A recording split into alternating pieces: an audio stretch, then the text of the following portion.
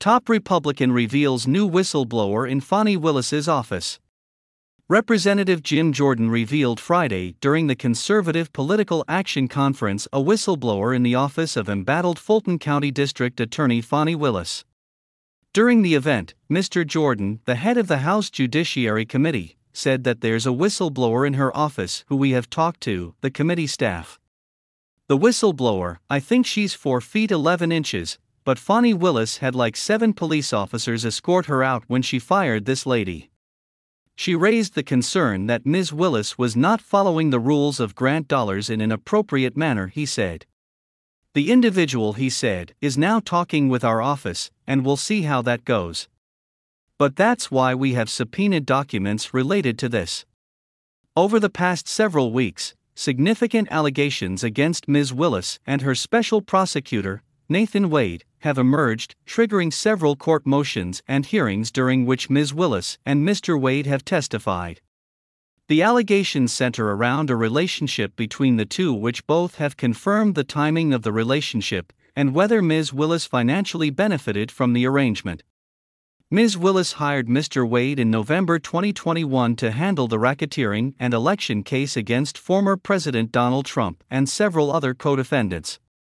Late last week, President Trump's team said they hired a private investigator to use a program to provide data on Mr. Wade's cell phone, suggesting that Mr. Wade was actively engaged in a relationship many months before they claimed their relationship started, in 2022, a key claim both made in court earlier this month. It's unclear if Mr. Jordan was referring to Robin Yeartie, a witness in the case who claimed they were involved in a relationship in 2009. The woman who had owned the property where Ms. Willis had lived and was her friend testified that she was forced to resign from the Fulton County District Attorney's office several years ago.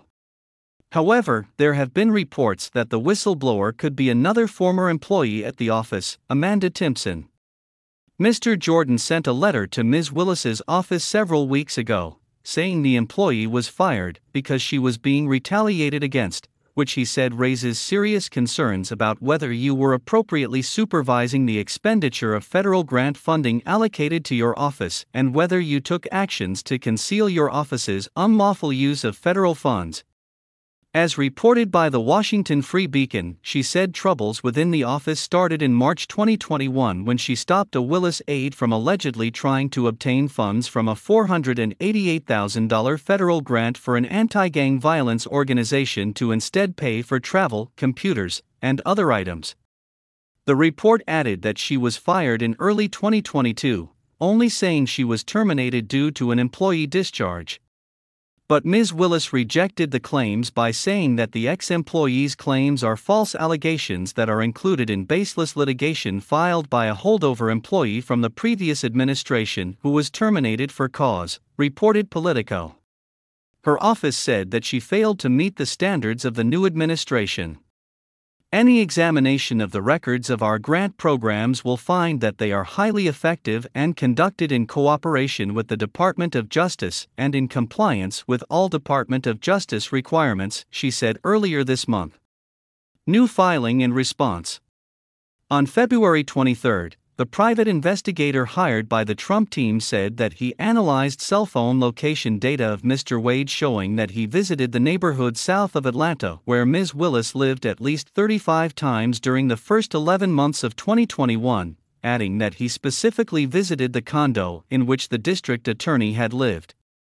Mr. Wade had testified that he had been to the Willis condo fewer than 10 times before he was hired as special prosecutor in November 2021. In a response filed with the court late Friday, Ms. Willis's team said President Trump's lawyers are trying to introduce inadmissible evidence, and that even if the judge were to consider it, the phone records simply do not prove anything relevant.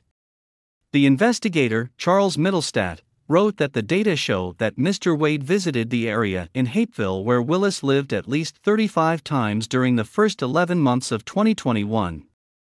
Mr. Wade had testified during a hearing last week that he had visited the Hapeville condo where Willis was living fewer than 10 times before he was hired as special prosecutor on November 1, 2021.